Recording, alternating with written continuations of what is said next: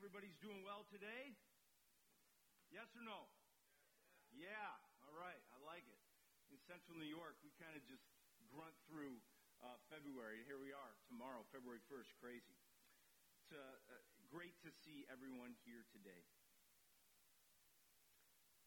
I want to start by going back almost 15 years ago. I was reflecting on that this week, just mind-boggling to me that our journey in terms of planting a church in Syracuse goes all the way back to 2006. We were in Wolcott, New York, which, if you know where that is, it's kind of nestled in the woods between like Fairhaven, Sodus. The end of 370, just drive until 370 is no more. And you find this community, Wolcott, and we were pastoring there, ministering there, and for whatever reason, in the Lord's providence, the book Radical Reformation ended up being recommended to me by a friend, written by Mark Driscoll. And I read that book, and I thought to myself, wow, someone needs to plant a church somewhere. Actually, someone needs to plant churches everywhere. It was one of those books that radically, to use the word, reshaped the way I saw ministry and mission in the world today. And I'll never forget, it's definitely a top 5 in terms of influential books. We recognize some of the controversy around Pastor Mark Driscoll, but nonetheless at that time that book was highly influential. And so we said someone needs to plant a church everywhere. Definite need. It was compelling. And then over time, as I began to think and reflect on those things and drive back and forth from Wolcott to Syracuse, interacting with people who were far from God and or de-churched at the time was a big term. People who once were followers of Jesus who were now walking away. Not necessarily because of Jesus, but because of the church. No interest in the church. Some of that was real wounds, like being affected by failures in church leadership. And you could sympathize with some of the frustrations. Over time, that someone became us. We need to go plant a church specifically in Syracuse. And so in 2007, we resigned and moved here to plant a congregation in the Syracuse area. And it was a couple years later that we had launched that congregation. And at the same time, 2008, Missio Church was launched in the city, because we understood that a church needed to be planted in the city of Syracuse. Everyone said, go to the suburbs. And the leadership of Missio was resolved to plant a congregation that would fight for the heart of the city. 2012, 2013, we had grown at Missio. And I was on staff there as an elder, and we realized that there were 90,000 people in the northern suburbs of Onondaga County. And many of our people were driving in. We were interacting with people in the northern suburbs, and more we came to grips with the lostness of this place, outside of the city, in the suburbs. And so what we did in August 2013 was based on what we understood the need to be, was we needed to plant a church in the northern suburbs of Onondaga County. In 2013, that happened. When Renovation Church was planted, 2015, the Lord in His providence brought us right here to this community, North Syracuse. The need was great. The opportunity was there. And we gave ourselves and our lives to the 5 zip codes that represent the northern suburbs of this county. So here we are in 2021, 6 years later from landing in this building, this community more specifically. And so we asked the question, now what? Now what? Have we finished? Are we done? Is the burden of lostness that we have felt throughout the years in this place, is the burden of lostness gone? Have we grown satisfied and content with where we are in central New York in reference to the gospel of Jesus Christ?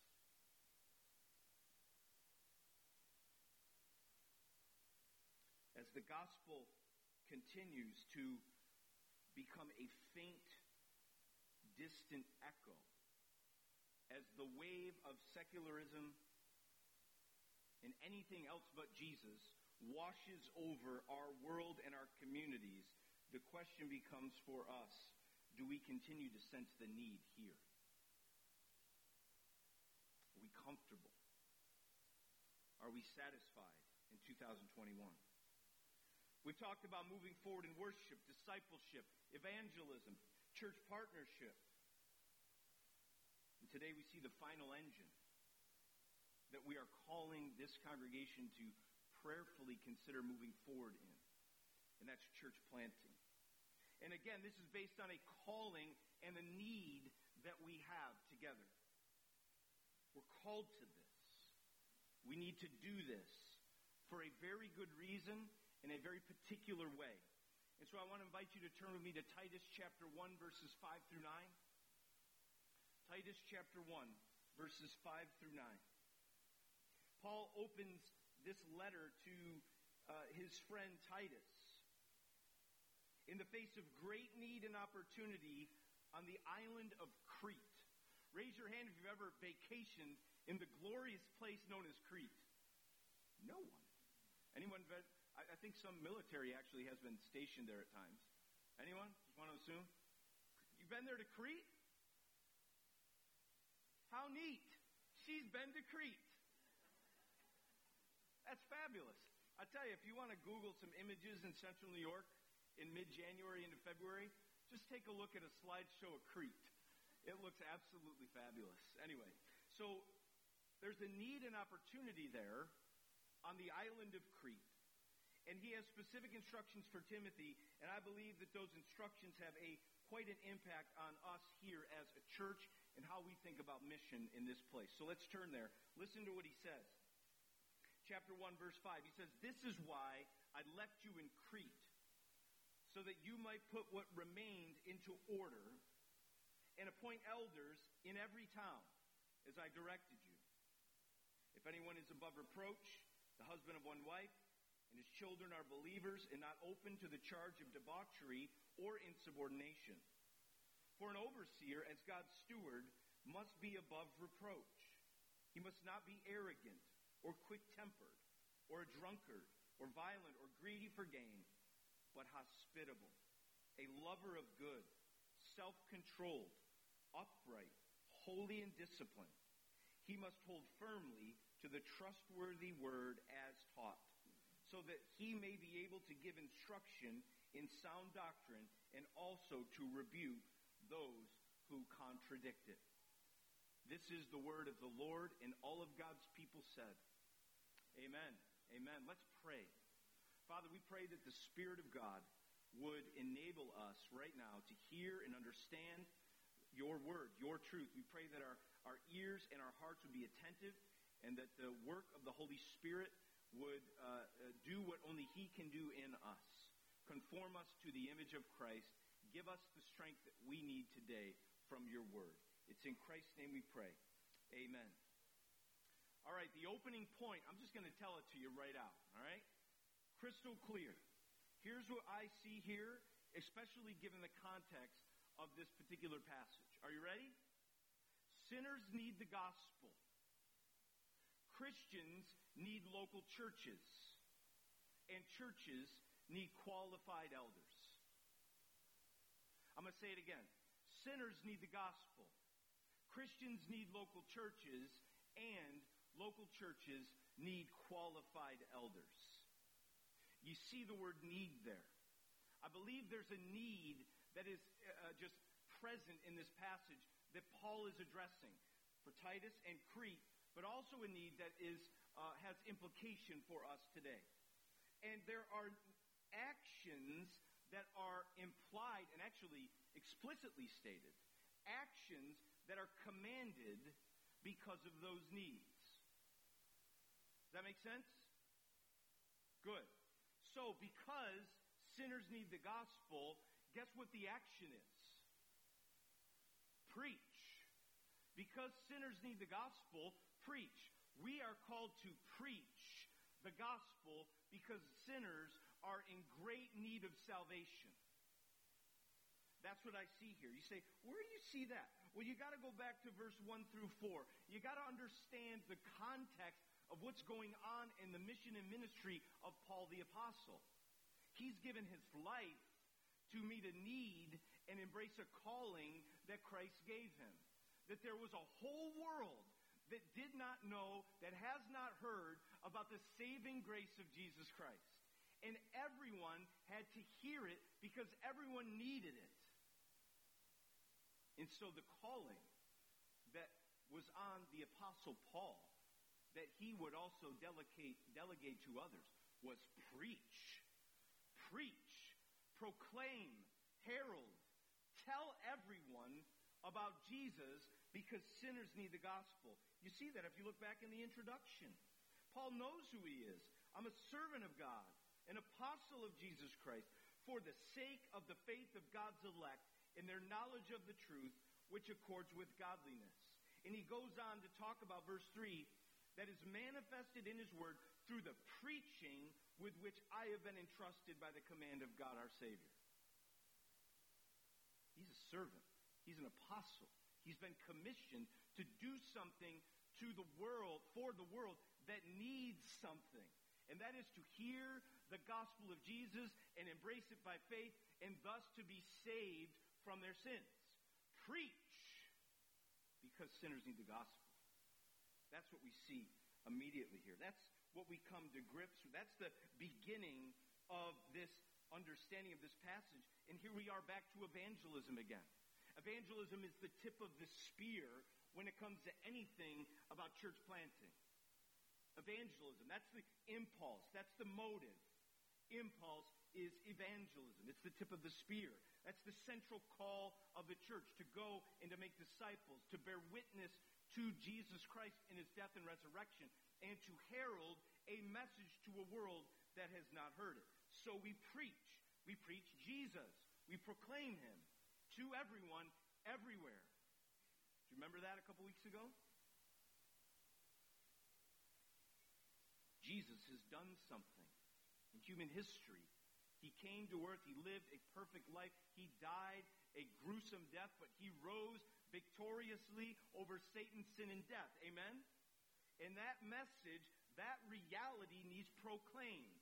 So we preach it because it alone is the way by which we are saved from the wrath of God. That is wonderful news. Even in COVID, it applies. Amen? Nothing can stop it. Nothing can thwart it. It is the truth of the gospel. And so we preach it. And then, as people hear it, they respond to it in faith, and then they're saved. And then you know what we do? We give them a Bible. We give them a Hosanna worship CD. I'm dating myself. Right? And a devotional that they can write in. And we say, have a wonderful life. You're saved. Here's your Bible. Here's your journal. Here's your Hosanna worship CD. Shalom. Somebody throw something at me. Is that what we do? No. Yes, preach, because sinners need the gospel. But what does Paul tell Titus to do in Crete as people put their faith, hope, and trust in Christ?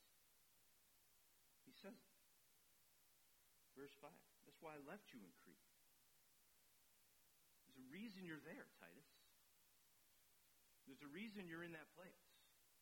I left you there in that place. I didn't tell you to come with me as I went on to the next place.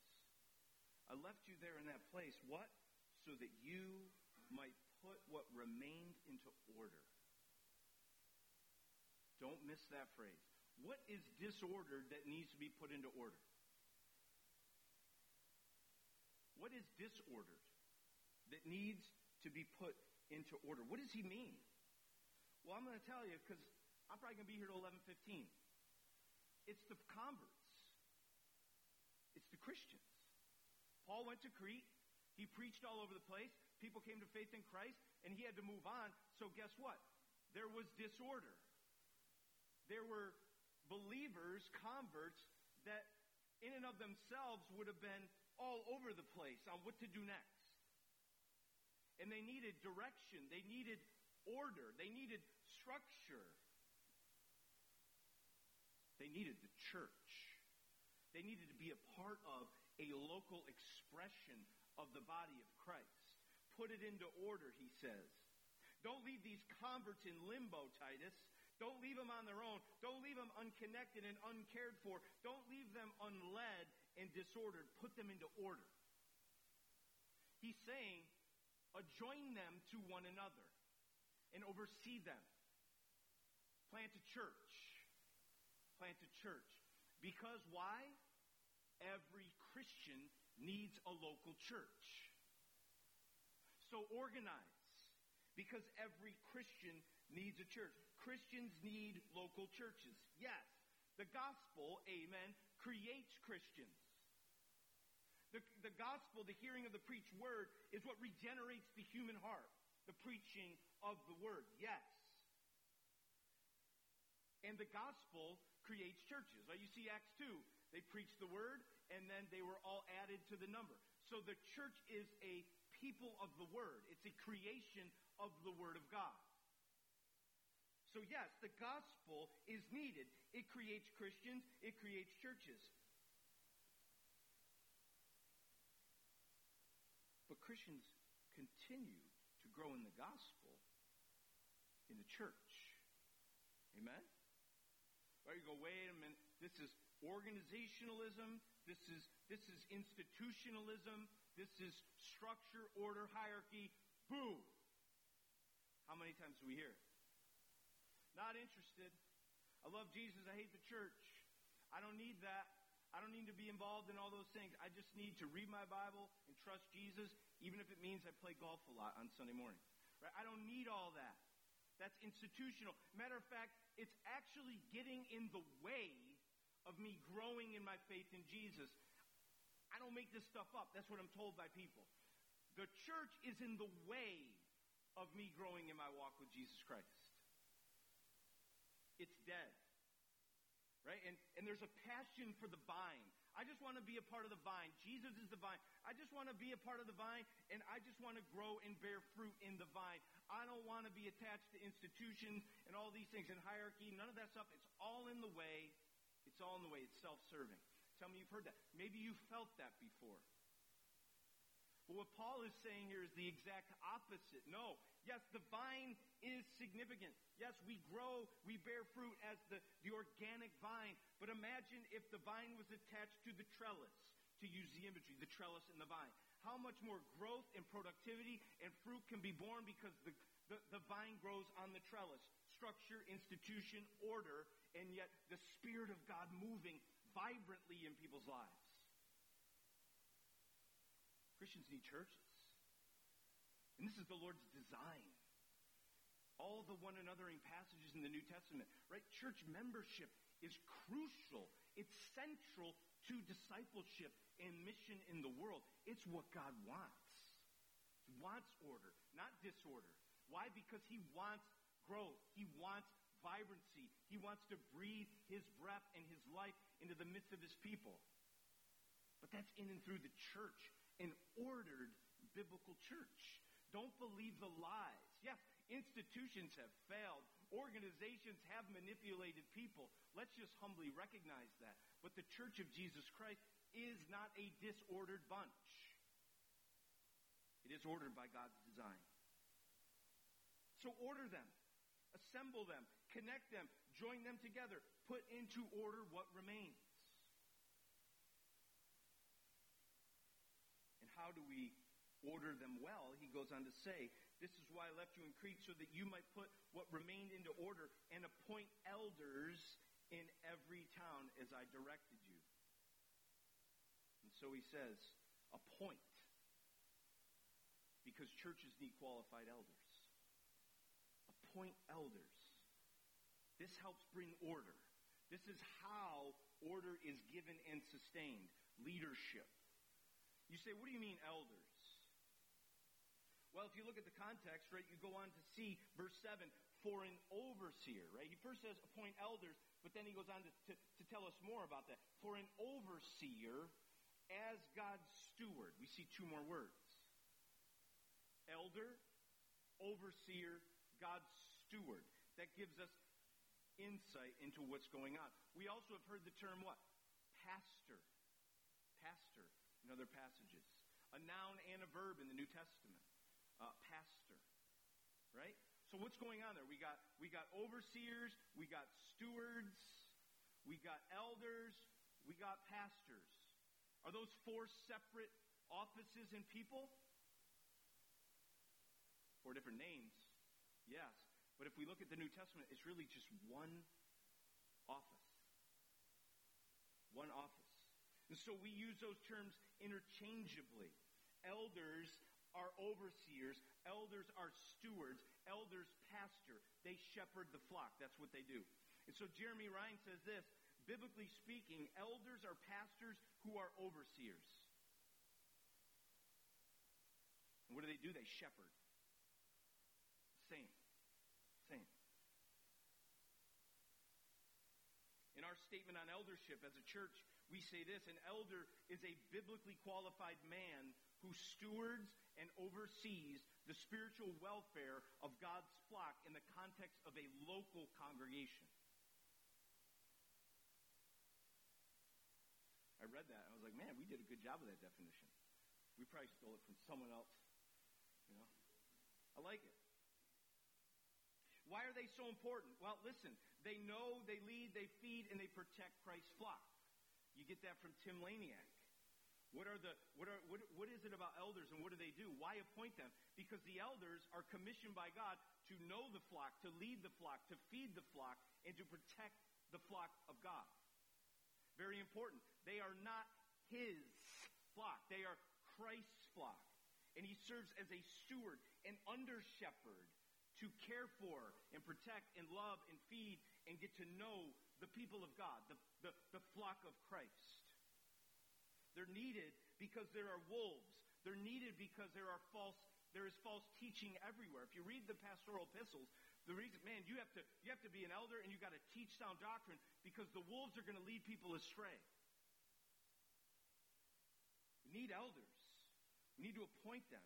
Because as Jesus saw, right, there is sheep without shepherds out there. And that is a tragic thing that even causes in the heart of Christ compassion to well up. Look at all this. Look at them. They're harassed and helpless. They're sheep without a shepherd. So there it is. Christ even knows what is needed. Churches need elders, qualified elders. And I'm not going to go through every characteristic here. I'm going to mention them in summary. But we ask the question, who should be elders? Well, there they tell us. Isn't that wonderful? Not just any person, but this kind of person. Right? Someone that has Christ-like character. Character is the foundation upon which all leadership is built. Not just competency, amen? But character. You see a lot of competent people fall miserably on their face because they don't have character. It's Christ-like character that you look for. Not someone that's perfect or sinless, but someone who genuinely, and just as you observe their lives, they are examples of Christ-like character. Above reproach, the husband of one wife, children are believers, right? Must be above reproach, must not be arrogant or quick-tempered or a drunkard, violent or greedy for gain. No one would look at their life and say, there is something to identify and really disqualify them. No glaring, obvious, repeated, unrepentant sin in their life. These are men who exemplify the character of Jesus. And second, obviously competent to teach. Verse 9, he must hold firm to the trustworthy word as taught, so that he may be able to give instruction in sound doctrine and also to rebuke those who contradict it. Teaching. We see that in Timothy as well.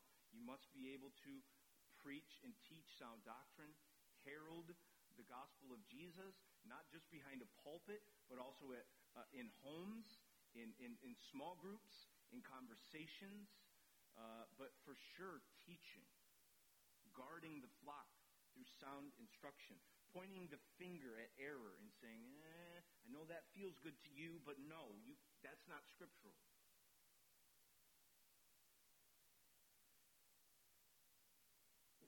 So appoint elders, because the church needs them. And then what does he say? I'll say it again, verse 5. This is why I left you in Crete, so that you might put what remained into order and appoint elders in every town. Crete's like 600,000 people today. I mean, Crete could not have been this massive metropolis 2,000 years ago, where, man, we need, I'm sure they could have been content with one church in the middle of the island that everyone just came to, if you understand what I'm saying. Like, there could have been a big enough building to just fit all the Christians. But for whatever reason, Paul tells Timothy to put into order what remains and actually go to every town, every boundary, every dividing line, every little nook and cranny that you could see as a place where people gather, assemble, and dwell. And I want you to appoint elders in every one of those places and establish churches on every single corner. Imagine that. When we planted our church in 2008, said, why do we need another church? There's churches everywhere. There's churches everywhere. There's 500,000 people. We only got 90 gospel-preaching churches. We're at a deficit. We're at a deficit. We need to plant churches. We need to plant churches.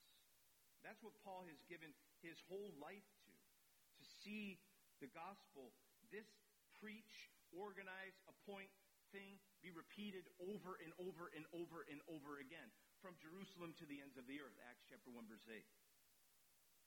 Preach, organize, appoint, repeat. That's the rhythm we're in.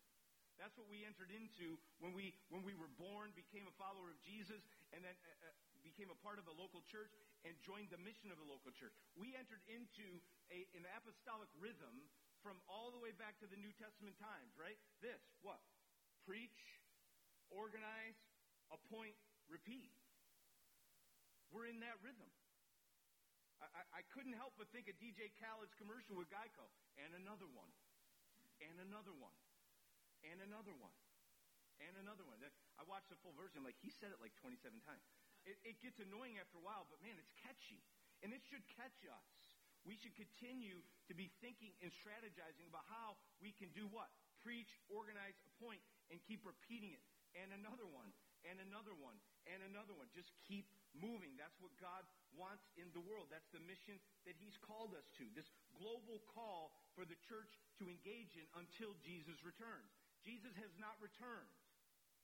So how can we grow stagnant, comfortable, and satisfied and content with where we are in terms of bringing the gospel to people from here to the ends of the earth? Are we satisfied? And that's why we have been in existence from day one. That's why we're calling each other to this redemptive task, to plant more churches. So Renovation Church, let's move forward in church planting. Let's move forward. Let's join and participate in what God is doing in the world, in the way that he's doing it. Let's move forward in church planting by preaching the gospel. We must continue to have the tip of the spear be the preaching of the gospel in the world. Every man, woman, and child. Every man, woman, and child. We're not satisfied with just 100 people in a building. Every man, woman, and child. Our mentality continues to look to the map in the back, on the wall, to remind us of why we're here, to remind us what we're doing, to give every man, woman, and child on that map an opportunity to hear and respond to the gospel of Jesus Christ without them having to go or come or go anywhere, because it is our call to take the initiative to go to them in our everyday lives. So let's move forward in church planting by a resolve to be preaching the gospel. Second, let's move forward in church planting by organizing Christians into local churches. as people come to faith in Jesus, let's organize them. Let's have systems for discipleship. Let's have strategies for evangelism.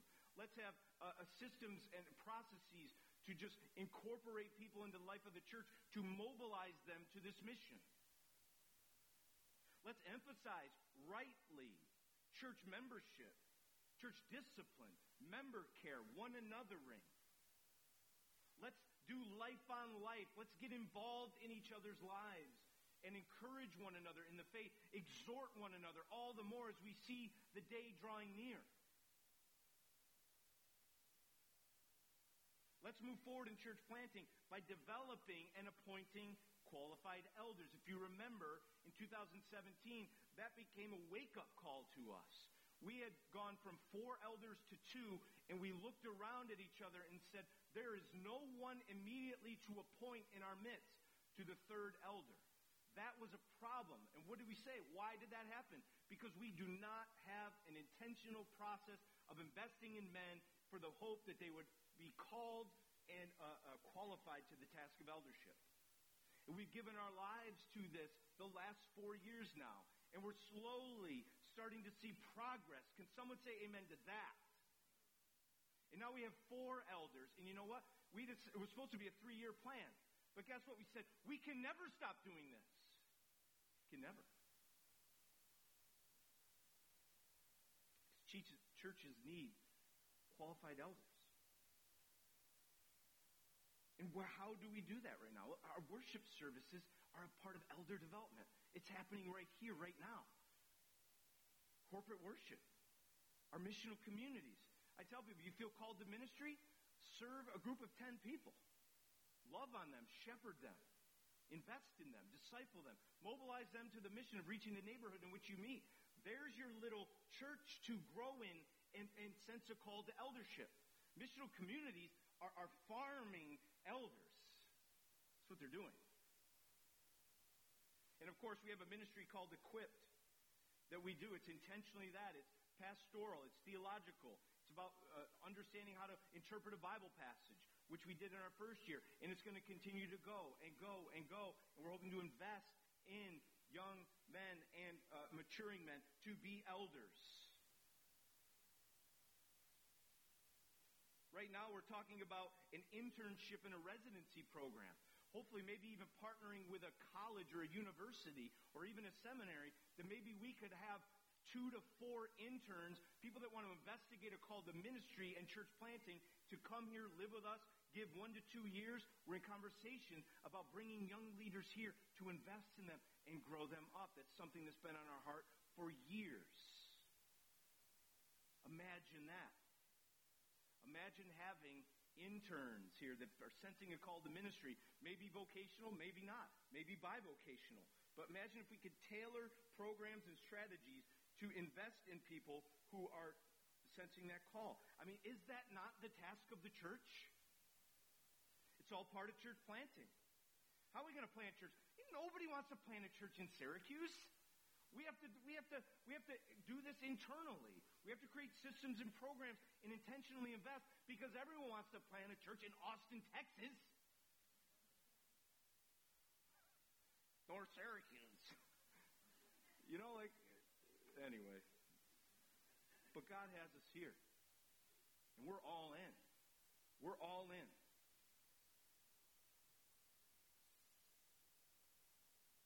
Preach, organize, appoint, repeat.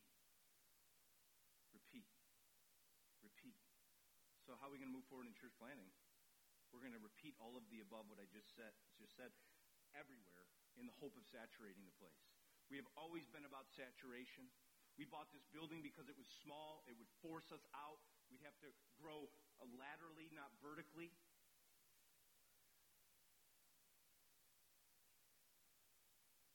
We understand that the greatest challenge we face is not relevancy. Like, let's make the gospel relevant so that the world believes it. The gospel's relevant. We may or may not be relevant, but the gospel's relevant. Right? The greatest challenge we've always been taught and embraced by Dwight Smith is accessibility. The gospel must be accessible everywhere to everyone for them to hear and respond to it. We make it accessible. So we look at that map, we say, how do we make the gospel accessible to all 90,000 people?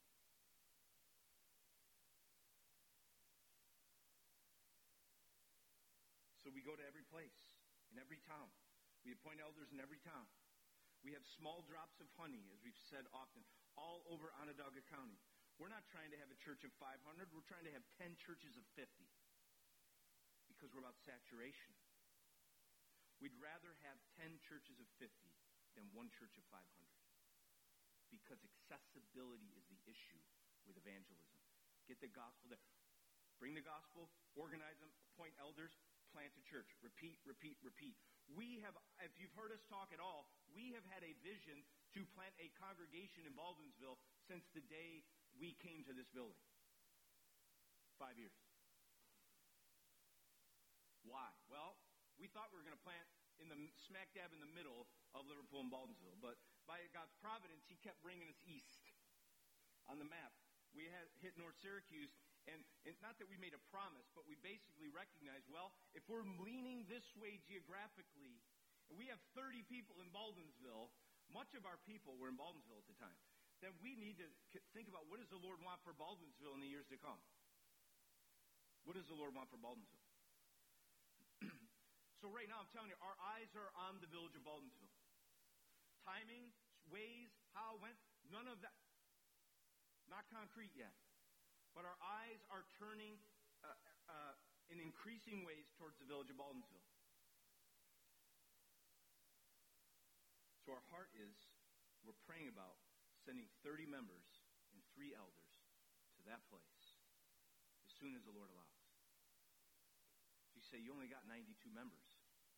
That's probably Missio had 90 members in 2013, and they sent 30 members to North Syracuse. That's what we do. It was hard on Missio. It'd be hard for us, but it was good. It's what the Lord wanted. We're not going to pressure or force or make anyone do anything. Hear that. Crystal clear. But we're simply asking that you pray. We're simply asking that if you live in Baldwinsville, you live near Baldwinsville, or you feel a call to plant and just get in the game on something we want to do in Baldwinsville, just see us. Talk to an elder. Pray with us. Partner with us.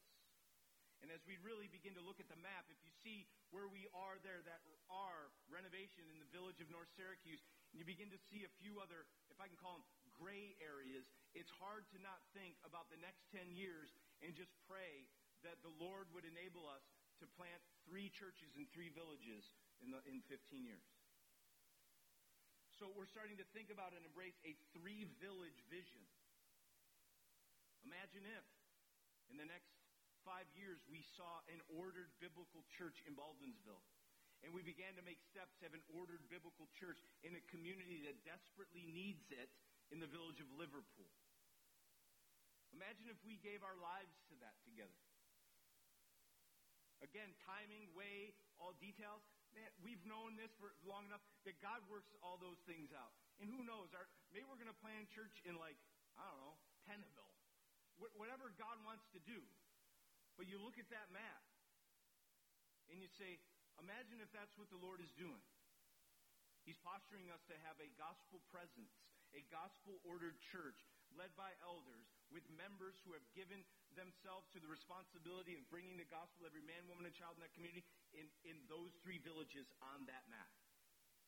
That's just something to be praying about. A vision for 3 villages in the next 10 years. Could you imagine?